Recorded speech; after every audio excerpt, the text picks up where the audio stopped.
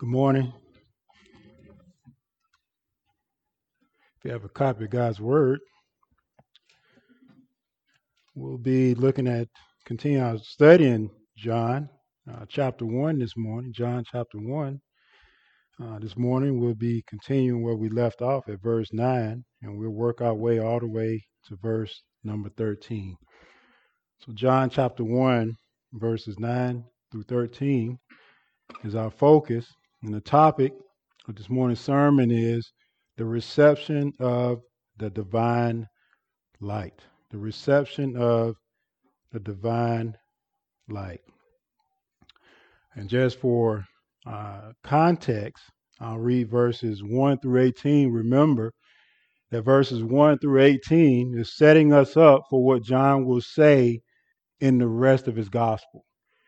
He gives us, he's in a sense is laying the foundation in John chapter 1, verses 1 through 18. He's laying a foundation, getting us ready to know what it is that we're getting ready to come to know about Jesus Christ.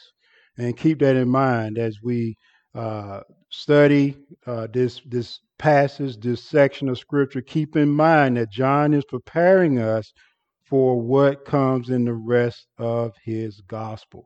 And John, as he writes, even in his gospel, he's looking back some 60 years. Jesus has been crucified. It's been I think it's 60 to 80 years since Christ has been crucified. He's writing to believers in his time, and he's giving them an account of the life of Jesus Christ. This is important for us to understand what John is trying to do. He's laying a foundation for understanding Jesus who came into the world. Jesus, the one who walked upon this earth. We need to understand who this Jesus is, that his beginning didn't just begin when he was born in Bethlehem. His beginning is all the way back into eternity past. He didn't begin. He simply was. He is God. And this is what John is teaching us. Only the one who is God can do all the things, all the signs. Remember the signs that we identified in the Gospel of John. Only God can do those things. Man cannot do those things. So John is setting us up to have a firm grasp of who Christ is before we talk about the humanity of Christ. Today we're going to particularly look at, last couple of Sundays we've been looking at Christ as God. Last Sunday we looked at the preparation, the one who will prepare the way for the Messiah, the way for the one who is the Word, the Son of God. We looked at John the Baptist, and today we'll be looking at the revelation of the light once it comes into the world. So look with me at the first 18 verses. Follow along as I read. Remember, this is God's Word. John 1:1. In the beginning was the Word, and the Word was with God, and the Word was God. He was in the beginning with God. All things were made through him, and without him was not anything made that was made. In him was life, and the life was the light of men. The light shines in the darkness, and the darkness has not overcome it. There was a man sent from God whose name was John. This is John the Baptist.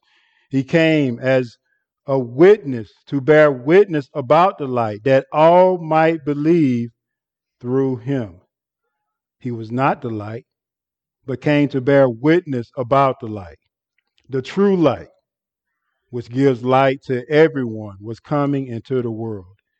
He was in the world, and the world was made through him, yet the world did not know him.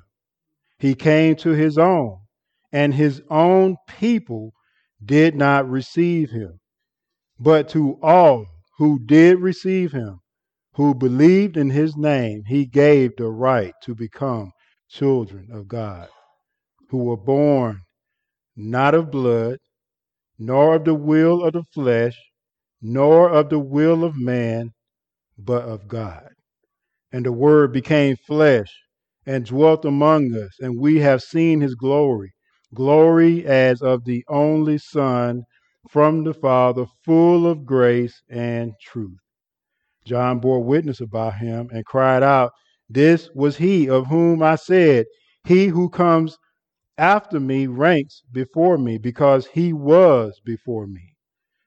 From his fullness, we all received grace upon grace. For the law was given through Moses, grace and truth came through Jesus Christ. No one has ever seen God, the only God who is at the Father's side. He has made him known. This is God's word. May God bless his word here this morning. May he bless us with understanding of his word. And as I said in verses 6 through 8, in our last study, we saw that John came to bear witness about the light. John was not the light. John's mission was God-given. It was a God-given mission to point others to the light so that they might believe. John's purpose for his ministry was so that people may believe in Jesus Christ. Jesus Christ, the Son of God, is the light. I'll just stop right here. This should be our motive for living in this world. Our ultimate motive should be that Jesus is made known, that his light is shining brightly in our lives, in the testimony of our lives. We should be pointing others to Jesus Christ. Why? Because that's what God desires. God desires that we honor the Son. If God desires that we honor the Son, we should honor the Son.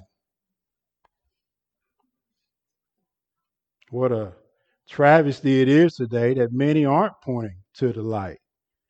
There seems to be this idea that you can live for Christ and do other things, and those other things and those other priorities in life are just as important as Jesus Christ. Well, John is saying that Christ is the priority. He should be the priority. He is the creator. He is the one who is before all things. He is the one through whom all things came into being. How is it that he is not the priority? We'll see today. Jesus, the light. The light broke into the darkness of this world, this dark realm where sinful man lived. And it is characterized as darkness. Jesus Christ, the Creator, came into this dark world and he shined the light of God, and the world rejected him. They didn't receive him. And this is the response. And this is what John will show us today, that the light broke into the darkness. And Jesus came and he shined the light of the life-giving light, and the reception that he wasn't received by the world. He wasn't received by his own people. That talks about how dark this world is. People say, if I would have been back there with Jesus when he did all of those miracles, I would have believed. I'm kind of getting ahead of myself. No, you wouldn't. You would, if God did not open your heart, if God does not change your heart, if Jesus sat here on the front row, you would miss him.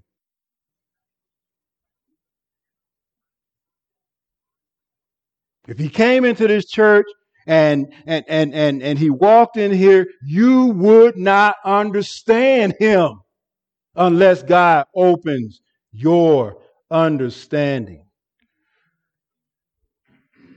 And so Jesus came into the world. John points us to the historical revelation of the light. And John will show us what kind of reception he received. John will show us what was the response of those who lived in darkness to the light. Look with me at verse 9. We see starting here the revelation. We got three points, main points that we'll be looking at. The revelation, verse 9, the response, verses 10 through 11, and the receiving, verses 12 through 13. Verse number 9, the revelation. The true light gives light to everyone. Notice in verse 9, John starts out by giving the nature of the light. Look at verse 9. It starts with the true light. The true light. This true means real, genuine, authentic. This true light is the light that surpasses all other lights. Christ is the true light. And before I go further, I just want to make this point. What John is doing here, he is establishing again the fact that Jesus is God, that Jesus is equal with God. Why do I say that? 1 John 1 and 5 says this: God is light, and in him is no darkness at all. If Jesus, the Word, the Son of God, if he is the true light and God is light, what does that mean? That Jesus is God. That Jesus, he is God. He is the true light. He is God. He is the one who shined forth the glory of God in a way that is clear, that is unmistakable. Jesus is the true light because he is God. He is equal with God. He makes God known. John will talk about that in verse number 18 of chapter 1. It is he who makes God known. Jesus said it like this in John 14 and 9. Whoever has seen me has seen the Father. Jesus and the Father are a part of the Trinity Godhead, God the Father, God the Son, God the Holy Spirit. Jesus said, when you see me, you've seen the Father. And Jesus shines forth again the glory of God. He shines forth God's power, God's truth, God's wisdom. In Christ, all that God is personally expressed fully in Jesus Christ. He is the true light. So if you want to know God, get to know Christ. If you want to know what God is like, study Christ. He is the true light that shines bright who God is. It is he who is the ultimate revealer of God to man. He's the true light. All other lights, if there is any light coming from them, they find their light giving in the true light. Think about John the Baptist. This is why John the Apostle is pointing out that John the Baptist was not the light. Remember what John the Apostle said in verse 8 about John the Baptist. He was not the light, but he came to bear witness to the light. John was only a witness to the light. No. There are other implications about this I want to get into. First thing I can say is that there's no light coming from man. The true light is coming into the world. We'll talk about that just a little bit. But John the Baptist, as great as he was, this great man was not the light. He was only a witness to the light. Matter of fact, in John chapter 5, verse 35, Jesus called John the Baptist a bright and shining light. And the word light there in that passage is literally lamp. John is a bright and shining lamp. John is like a lamp that is shining the light of Christ, but it's a dim light. He's shining the light of God and the necessity of repentance before God, but it's a dim light. It's not a bright light. It's a reflection of the true light. Jesus is the true light. John is reflecting in a dim way the true light. We too should, when we make known the knowledge of Christ, when we make known the name of Jesus Christ, we're not the light. We're just a reflection of the light. We're shining just a dim portion of who the light is and what the light is. But there is only one light that is the true light, and that is Jesus Christ. Moses is not the light, the true light. Moses shined the light of God, but he's not the true light. His light was dim. Abraham shined the light of God, but it was a dim light. John the Baptist again shined the light of God and of Christ, but it was a dim light. There's only one true light, and that's Jesus Christ. Jesus said in John 18:12, I am the light of the world. Whoever follows me will not walk in darkness, but will have the light of life. In John 9:5, Jesus says, as long as I am in the world, I am. Notice the preciseness of that statement. I am the light. I am the light of the world. John 12:46 says, Jesus says, I have come into the world as light. So whoever believes in me may not remain in darkness. Those who knew Jesus as God had the light turned on in their hearts, and they see Christ. And when one sees Jesus as the Christ, when one sees Jesus as the God and embrace him as that and trust in him as that and believes in him as that, the light is turned on. Have the light been turned on in your life? I can remember clearly when the light was turned on in my life. I remember I grew up, and I probably told you this, I grew up reading the Bible. I grew up going to church. Every time the doors of the church was open, I was there. But the light wasn't on.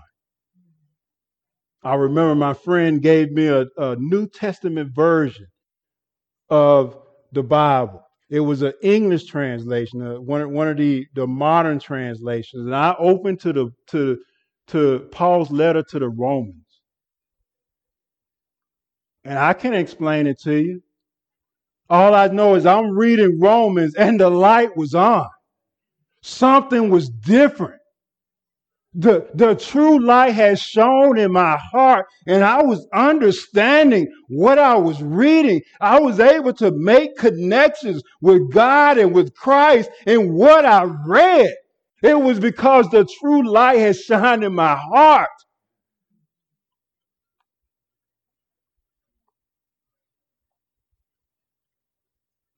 Jesus, and I can truly say Jesus is the true light. There is no other competition in my life in regards to priority. Not my wife, not my children, not what I'm doing right now. Nothing else competes with the true light. Nothing can take its place. Because Jesus is the true light. Those who come to know Jesus as the true light, they to some degree perceive the truth about God and his glory and his plan of redemption. I tell you, I saw that clearly as I was reading through Paul's letter to the Romans. It was because the light had shined in my heart, and he enabled me to understand the nature of God and God's salvation. Jesus is the true light. Notice, look again at verse 9. Notice the revelation of the true light, which gives light to everyone. Now, there's a couple observations I need to make before we go further. This doesn't mean that Jesus came to bring about universal salvation. That's not what John is getting at, which gives light to everyone. Now, there will be those who will say that Jesus Christ came and everybody can see Christ clearly and equally. That's not what John is saying here. John is not saying that Christ can bring about a universal salvation, nor is John saying that this refers to an inner illumination, that everybody has some awareness of God that can bring them to salvation. That's not what John is talking about here.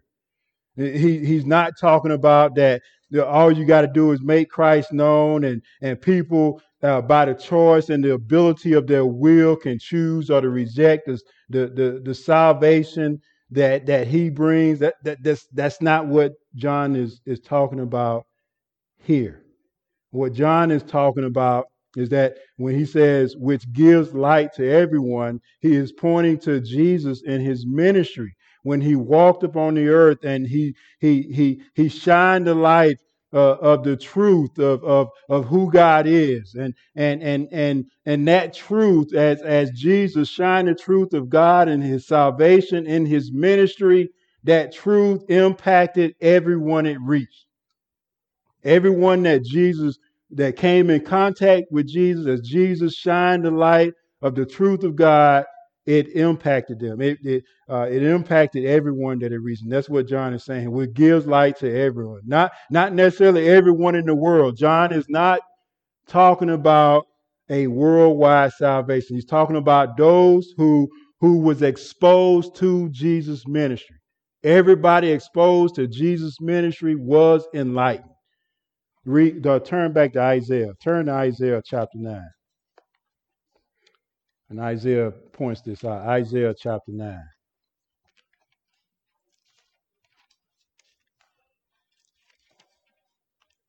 Isaiah chapter 9, verse 2.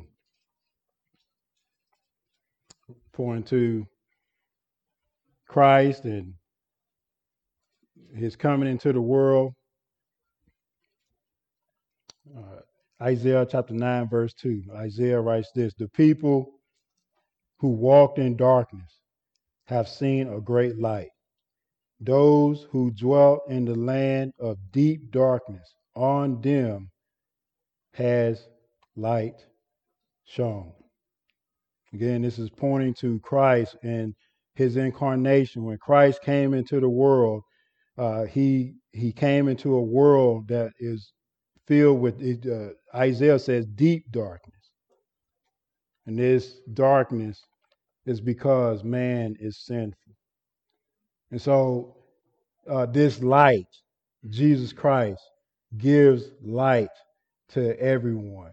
And for us today, one of the things the priority, the main thing that people need is not better schooling. They don't need a different president. They don't need different movements, or they don't need all the things that the world is pumping as necessary. What is it that people need? They need the true light. This is what people need. They need the true light. They need Jesus. And so the true light, which gives light to everyone.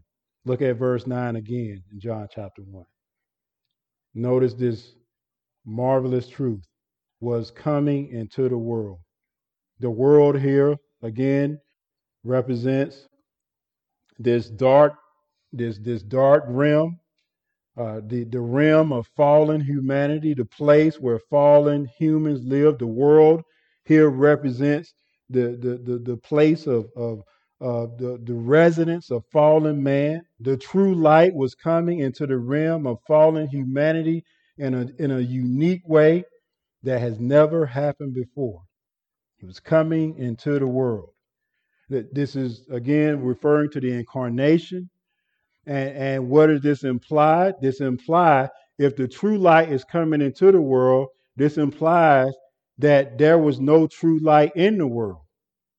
The only way the world got the true light was that the true light had to come into the world. That there is no light coming from anywhere else.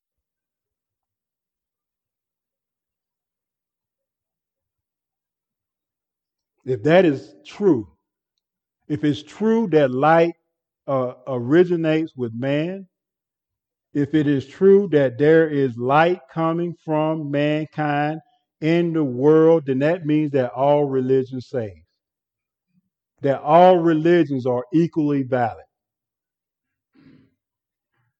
I heard somebody recently say that to me. All religions are leading people to God.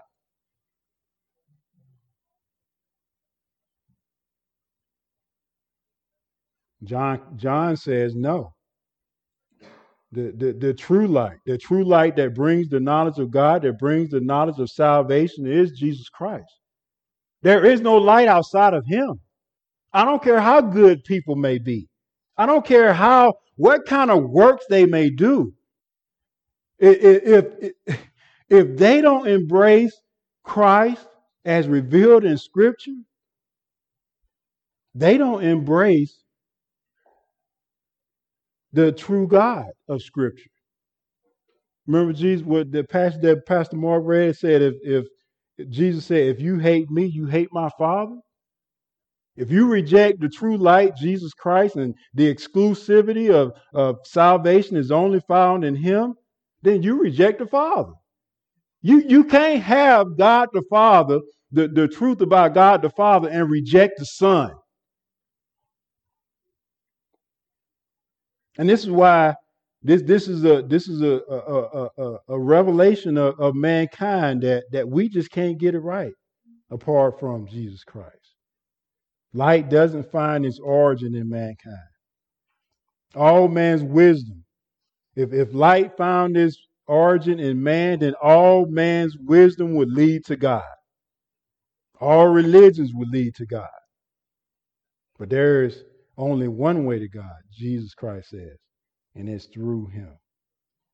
So the light, which gives light to everyone, was coming into the world. Look at verse 10. This true light is a person. Again, the light is a person. He was in the world. No, this is a marvelous truth. He was in the world. World is used in three senses here. World is used in a sense to earth. World is used in this verse in a sense to, because it's used three times. It's used in a sense to the universe. And then it's also used in reference to the realm of man. First here, it says, he was in the world. World here is talking about the earth. He came on earth. Just think about what that means for a moment. That the creator of the universe, the creator of the world, came and walked upon the earth that he created.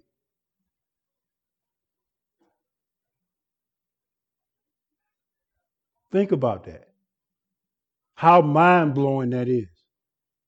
The one who created the laws of gravity, all the natural laws, came into the world and subjected himself to those laws.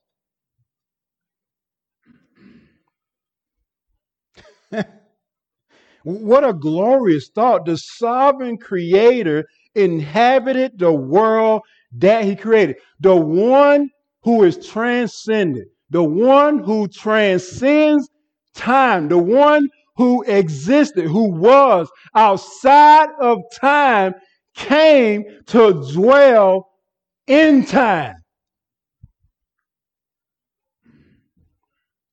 to involve himself with the created people that he created, the people whom he created. It's a historic. John is making this point that this is a historical reality. He came, he was in the world. He came to Jews and Gentiles alike. He was in the world. And notice John goes on in verse 10, and the world, this was made through him. This world here refers to the universe as a whole. That not only the earth, but all creation, the universe as a whole, was made through him. The creator of the world was in the world. How will he be received? Just thinking about, he was in the world. How would, if you just cut it off right here and you just thought about it before a moment, before you read the rest of it, how would the creator, how would the one who is the light of God, how is it that the one who is life would be received? When I was in the military, I had an opportunity to do what is called honor guard for the UN when I was in Korea. And what we did as an honor guard was, when important people came to Korea, when they came on the peninsula, it doesn't matter who, dignitaries, presidents, states, heads of other countries, whenever they came, they would come and we would put on a ceremony. I did that for, I think it was a month. And we would go there and we had our white gloves, we would fix bayonet, we were looking pretty and nice. All precise, all movement, drills, doing, we had taps on our boots. When we would click our heels together, you would hear a click. And we did that when we were doing that because of the message that we wanted to send to the dignitaries, that they were important, that they were significant, that we saw them as something that was distinguished and great. And so every time the band would be there, they would play. You had the houses there; they would fire their rounds, and all of this was going on. And the dignitary was sitting there looking at it all. This is their reception. When they came to the peninsula, this is the reception that they got. They got this big welcome. Well, how would people receive we're talking about the creator coming into the world. What is the response? Was there a band? Was there a celebration? Was there worship? Look at the text. Notice the response in verses 10 through 13. We'll see first that the world did not know him. What was the result? We saw the historical reality. The word that is light came into the world. That's a historical reality. What was the historical result?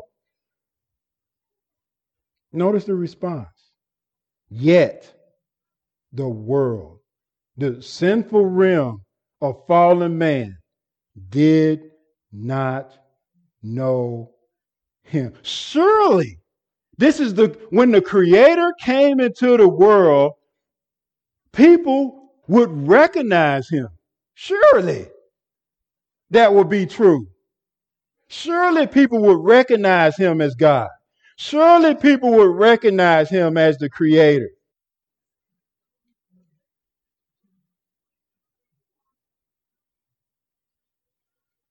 They didn't.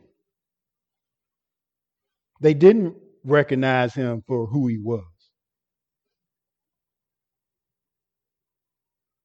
He was in the world, and the world was made through him, yet the world did not know him. John expects for this to sound crazy. Why? Because it is crazy. How is it that the Creator, the one who came and his light shines,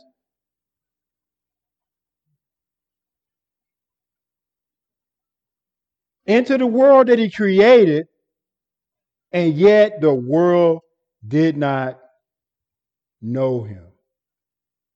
Know him here, knowledge here refers to not only knowing things about him, it includes knowing him personally and responding to the truth that one knows about him. He should have been known. He's the creator. He done when he came in, and we'll see in John all the signs, all the miracles that he did, and people did not know him. Let me tell you. Let me give you an example of how people didn't know him. In Matthew chapter 13, verse 55, Jesus went to his hometown, and listen to how the people responded to him.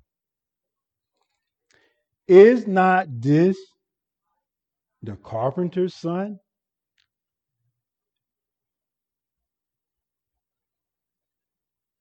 Is not his mother called Mary? And are not his brothers James, Joseph, and Simon, and Judas? The people who knew him well didn't know him. They didn't know him as God, as the Son of God, as the Messiah. They thought he was just Joseph's son.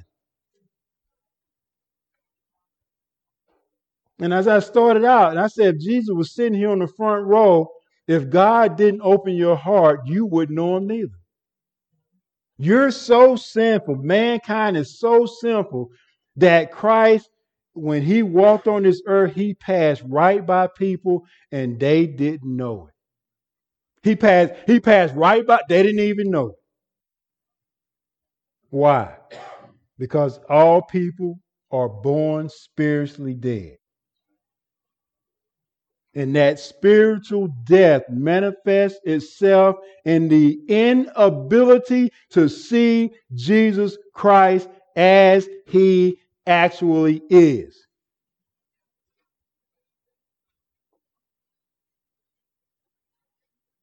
The world didn't know him. The sinful realm of man to whom Jesus walked among, they didn't know him.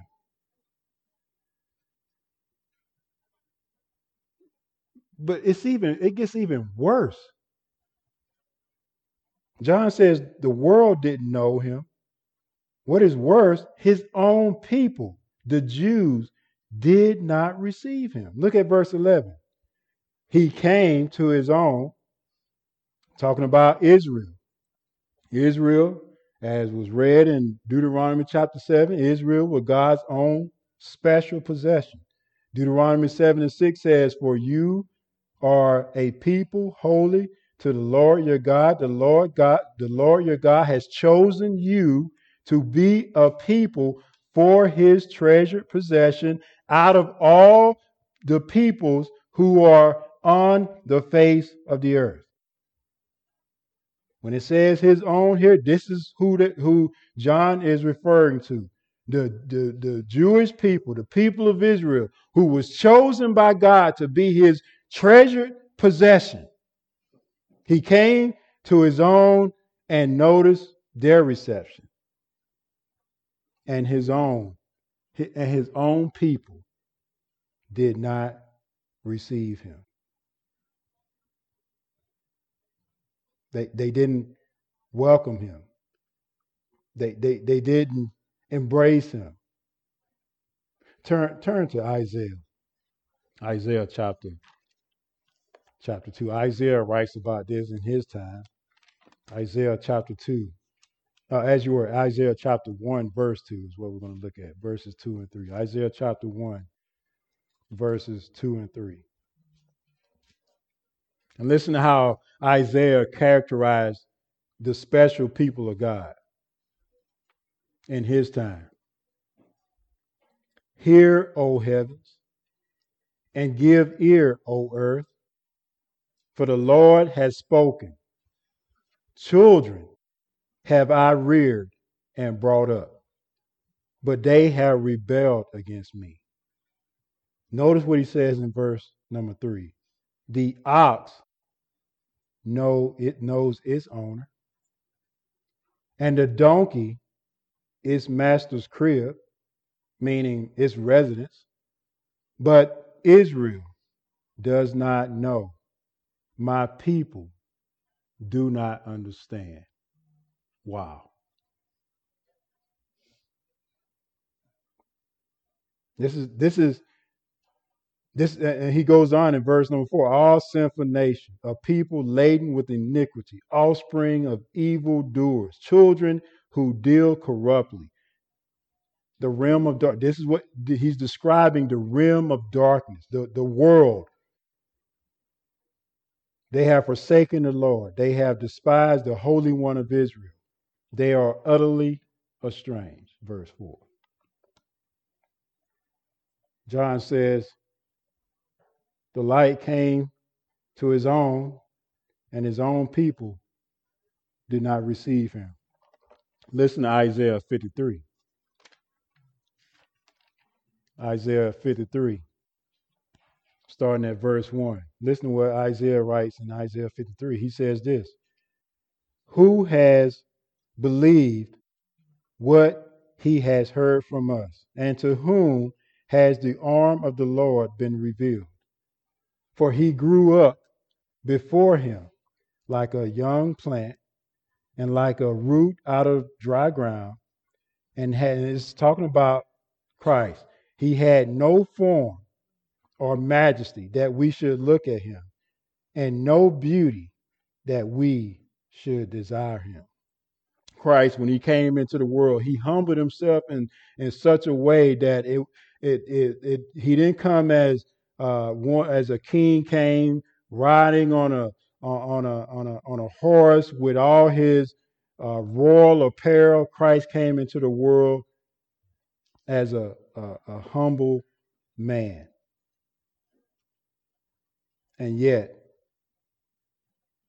this one who came into the world was the Savior of the world, and mankind did not recognize him. Jesus came into the world in the humblest way. He came in the world, he said, I didn't come to judge.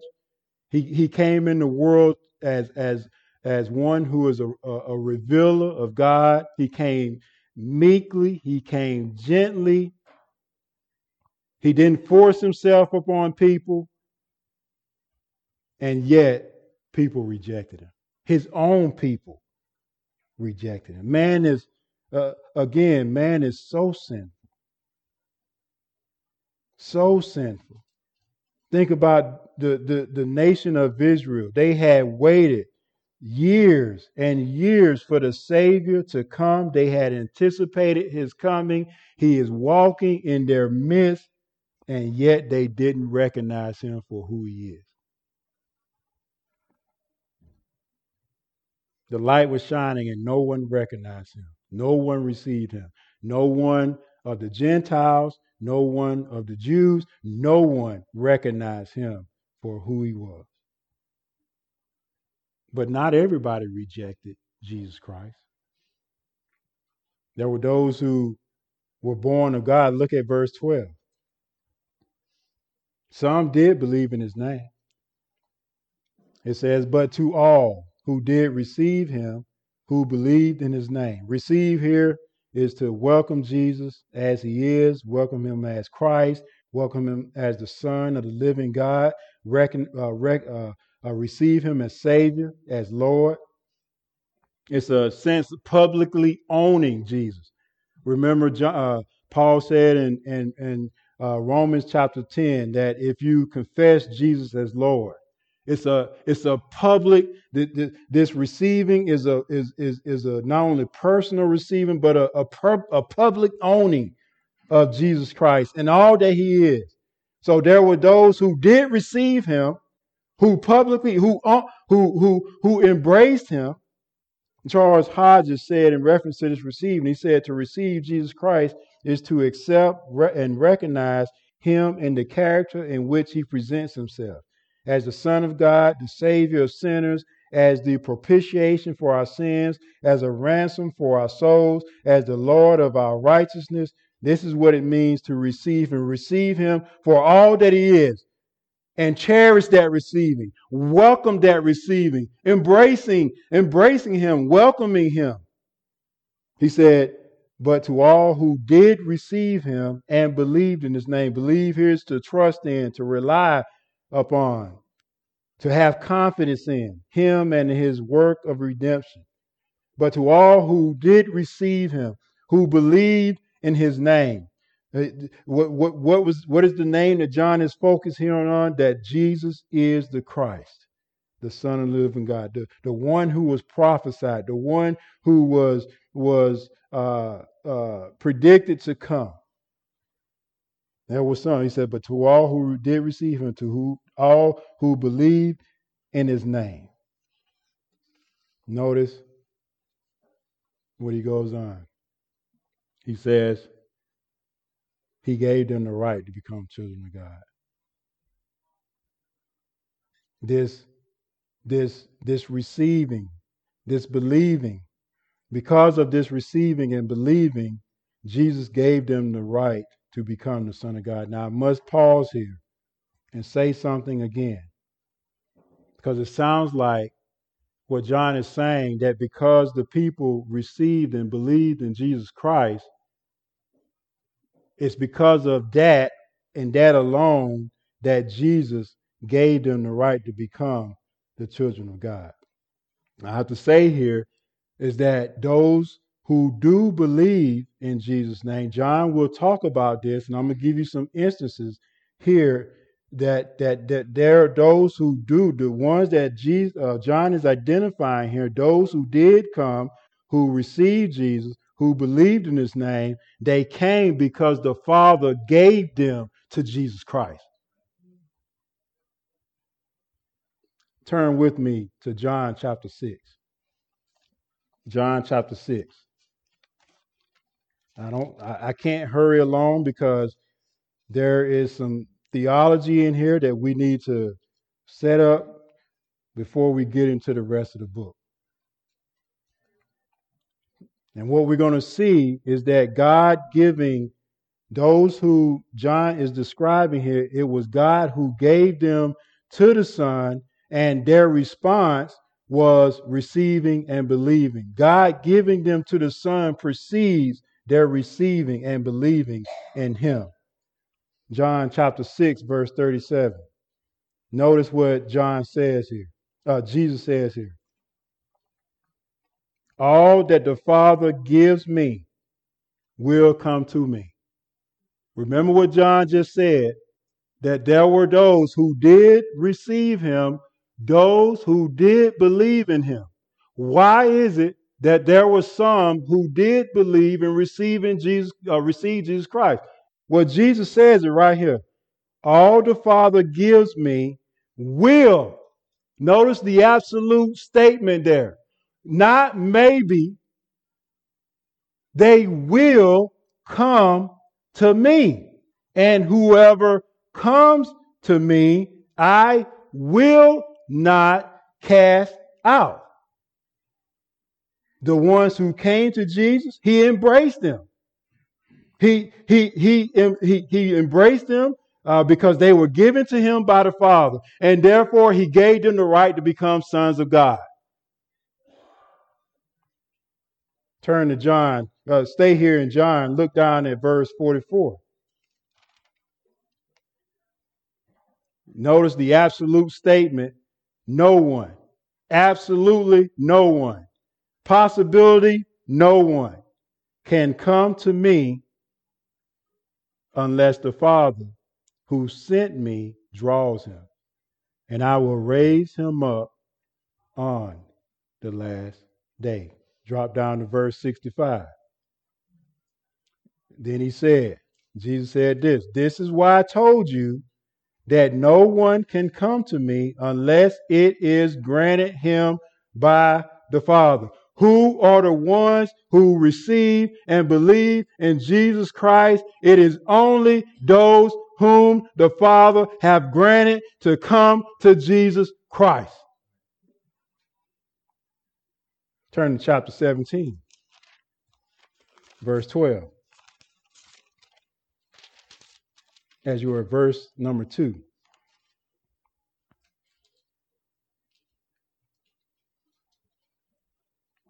And Jesus says again, A similar phrase. Jesus, this is his high priestly prayer. He says in verse 2, since you have given him authority, talking about himself, over all flesh to give eternal life to whom? Who is it that Jesus gives eternal life to? To all whom you, who? God the Father, have given him. Look down at verse number 9. Jesus says, I am praying for them. And Jesus here makes a distinction about who he's praying for. He says, I am not praying for the world, but for those whom you have given me, for they are yours. So who are the ones who receive? Who are the ones who believes? It's all the people the Father draws to the Son. It is those who the Father gives to the Son, and it is only those who will come to faith in the Son. They will receive and believe in Jesus Christ. You get it? They will. If the Father is drawing them, if the Father, by his sovereign choice, chooses them to come to Christ, they will come absolutely, unequivocally, no question about it. They will come.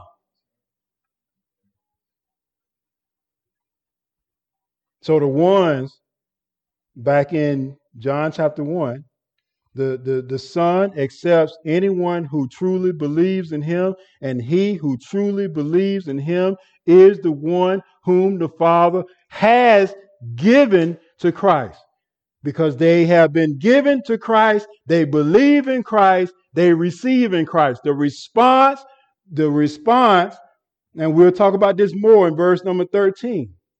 The response to the work of God is to believe and to receive Jesus Christ. And so the Son accepts anyone. He says he gave them the right, the authority to become children of God. And notice, Jesus, exercising his sovereign authority, Jesus must give people this right. This is something that he is not obligated to give.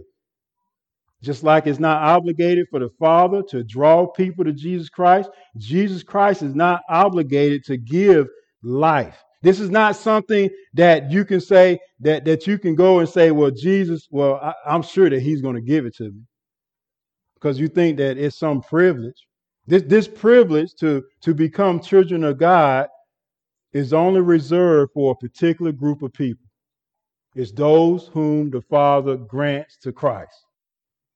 It's those whom the Father gives to Christ. It's not an absolute right. And this humbles man in every aspect. What do you mean, Pastor? You mean that God must give me to Christ before I come to Christ? Yes. Because if he does not, you will not come. You don't have the ability to come.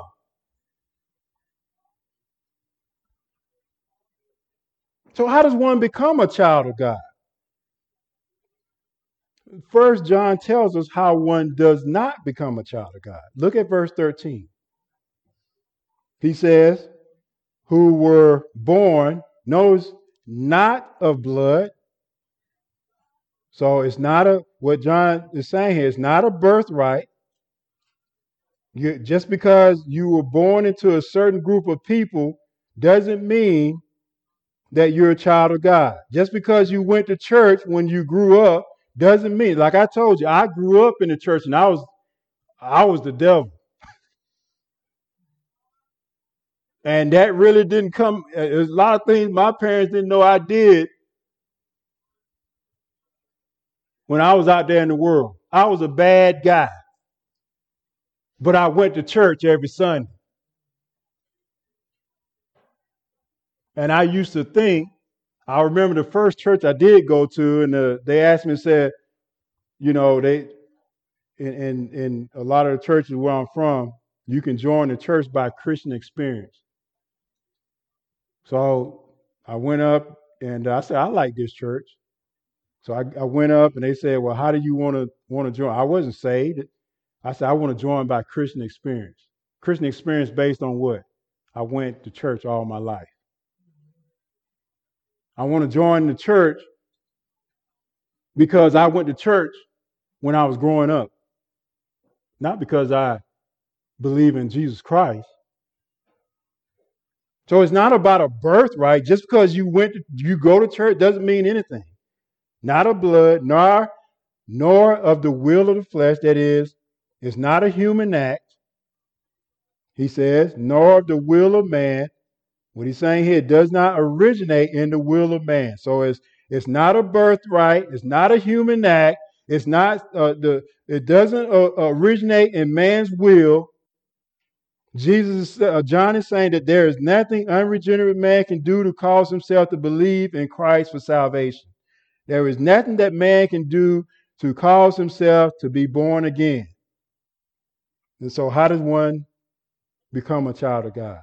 Notice what John goes on. He says, who were born not of blood, nor of the will of man,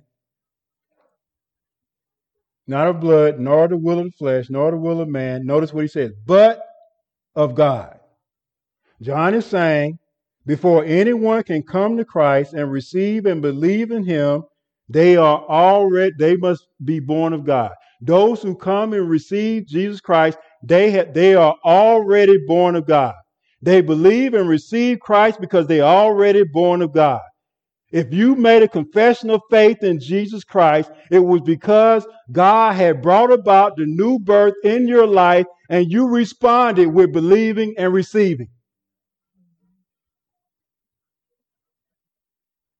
You were born of God.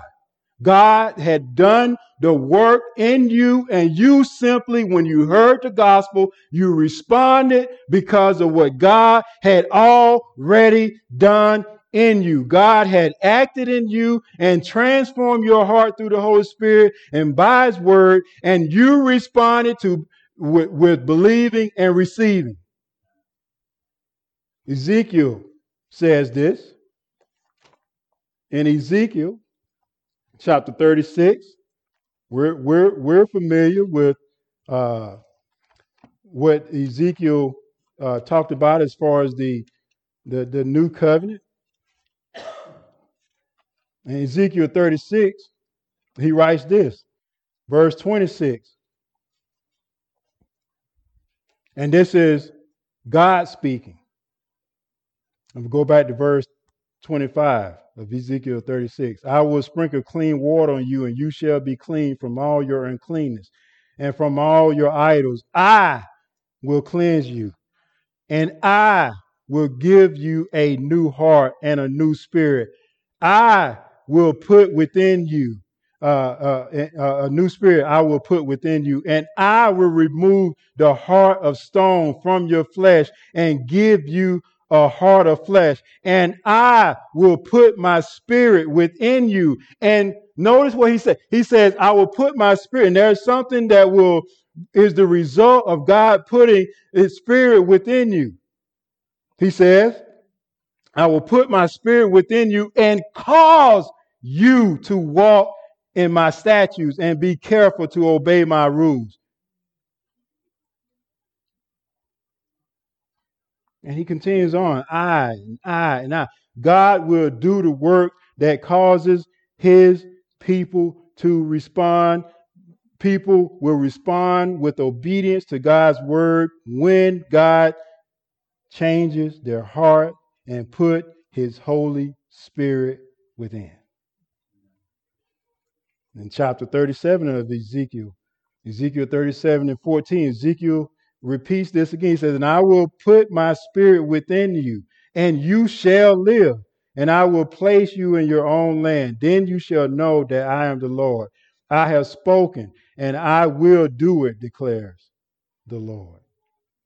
God, and not only must God do this, turn to Deuteronomy chapter 29. God can withhold it.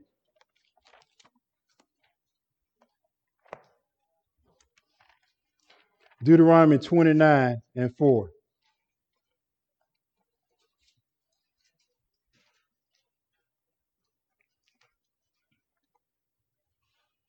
Deuteronomy 29:4.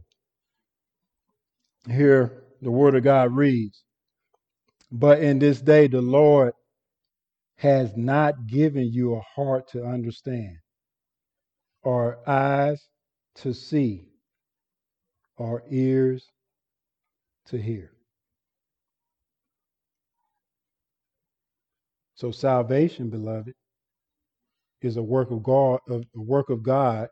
It is to those to whom He grant the ability to come to Jesus Christ. This is a sovereign work of God's grace.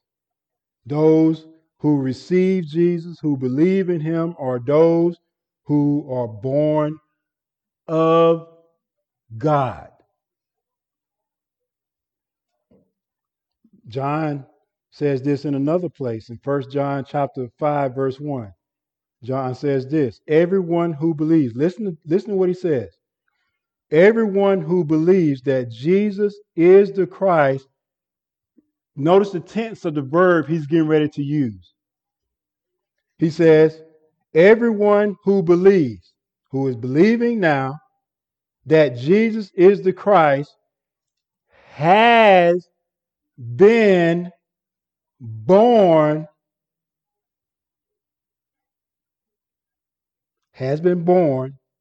of God.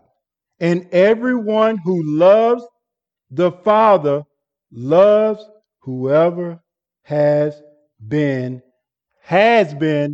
born of Him. This is important for us to grasp if we're going to understand the rest of John. That all of the people who saw the signs that Jesus did and didn't respond with faith did not respond because God did not grant for them to come to Jesus Christ. They saw the works. They saw the miracles. And they didn't respond.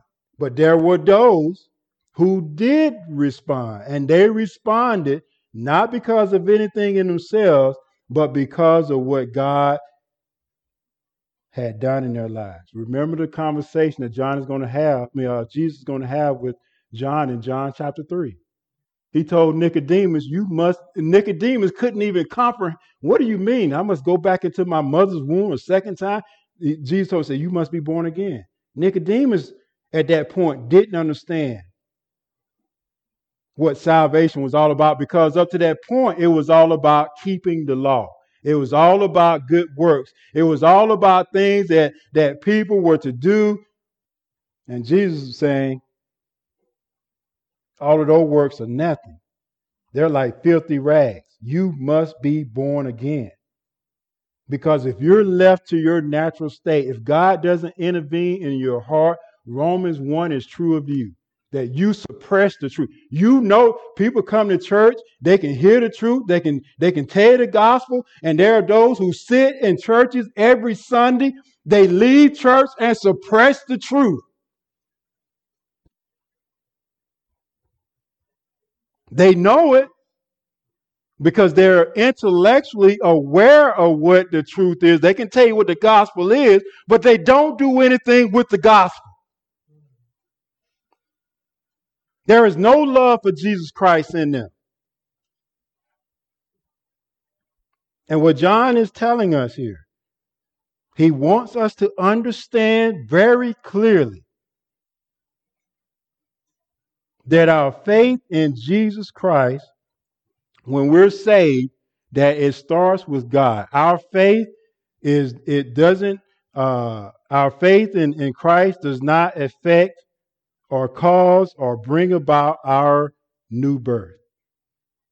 Faith, in other words, just because you believe, if you believe, many would say, if you believe, then you will be saved. You believe because you're saved. You believe because God has done a work in you. And what does this do? This gives all the glory to God. This is rejected. This is hard to swallow because in some way man wants the credit. Man wants to say, I have done this. I did it on my own. Look at me. I responded. I walked down the aisle. I took the preacher's hand. I did that. And I can tell you, beloved, until God turns that light on, you're not coming. And this is the thing that we should be praying for. You say, well, okay, well, what does that mean? Then we shouldn't pray for people to come to Christ. We shouldn't. Our response is that God is the only one that saves. And because God is the only one to save, I will pray for the salvation of my of my of my children, of my grandchildren, of my co-worker. I will pray for them. My neighbor, I will pray for them, because if God doesn't save them, they will not be saved. That's our responsibility. It's not our responsibility to figure out how God saves. God does that on his own. And I can tell you, that day that the light was turned on, it was unexpected. My parents didn't expect it. I didn't expect it.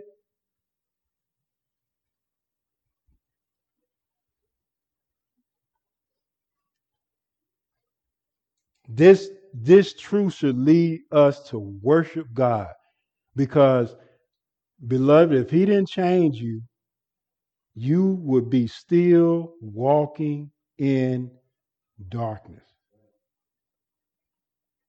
What John Steve Lawson says this. He said the greatest miracle that God does in the world is save a person. The greatest miracle that God does is the salvation of a sinner who is undeserving. It is truly a miracle, because apart from that work of God, we will not come. And when we do come, Paul said it like this in 2 Corinthians chapter 4, verses 3 through 6. He says this. I'm just going to quote a little bit of it. He says, for God, who said, let light shine out of darkness. That's why we embrace God as the creator. Because if God can speak creation into existence, Paul says, for God, who said, let light shine out of darkness, has shone in our hearts to give the light of the knowledge of the glory of God in the face of Jesus Christ. The God who spoke light in the beginning causes you to see the light of salvation, for you to respond to Jesus Christ. That is the creator.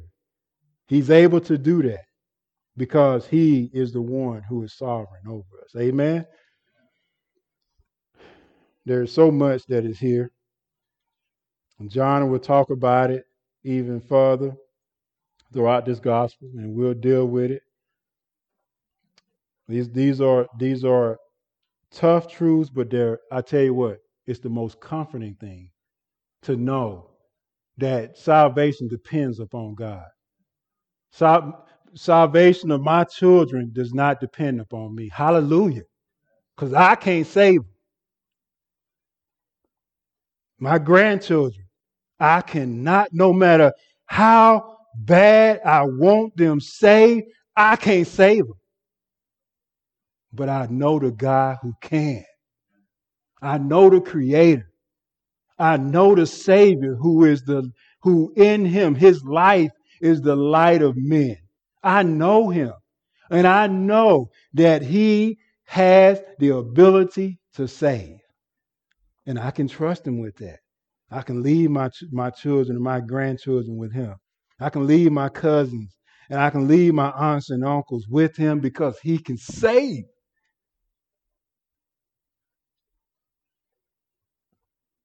Let's pray.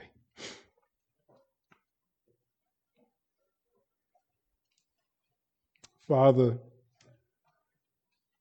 what a humbling truth to know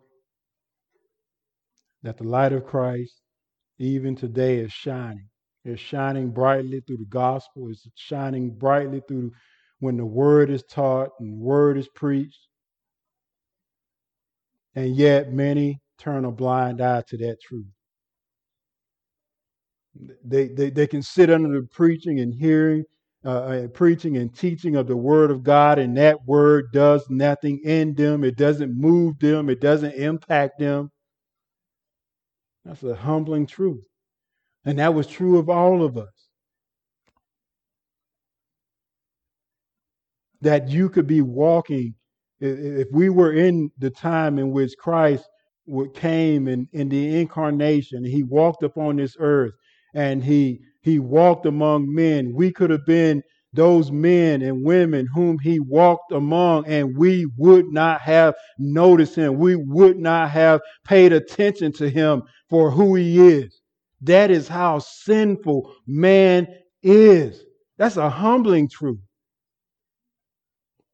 And it's a humbling truth because we see in that reality there is nothing that man can do to cause himself to come to you in saving faith. You must do the work in man. It's a humbling truth, but it's a marvelous truth. It is a truth that we will praise you for all eternity, knowing that you chose us. You changed us. You loved us. You did what we could not do. You did that work in us, and we came and we bent our knee to Jesus Christ and we embraced him as Savior. Hallelujah. Hallelujah. What a Savior. Hallelujah. What a Lord.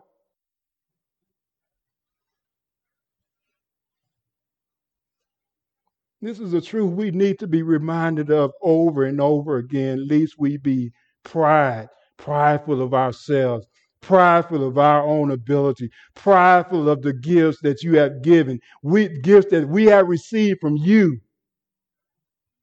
and think that these things point to us and our greatness.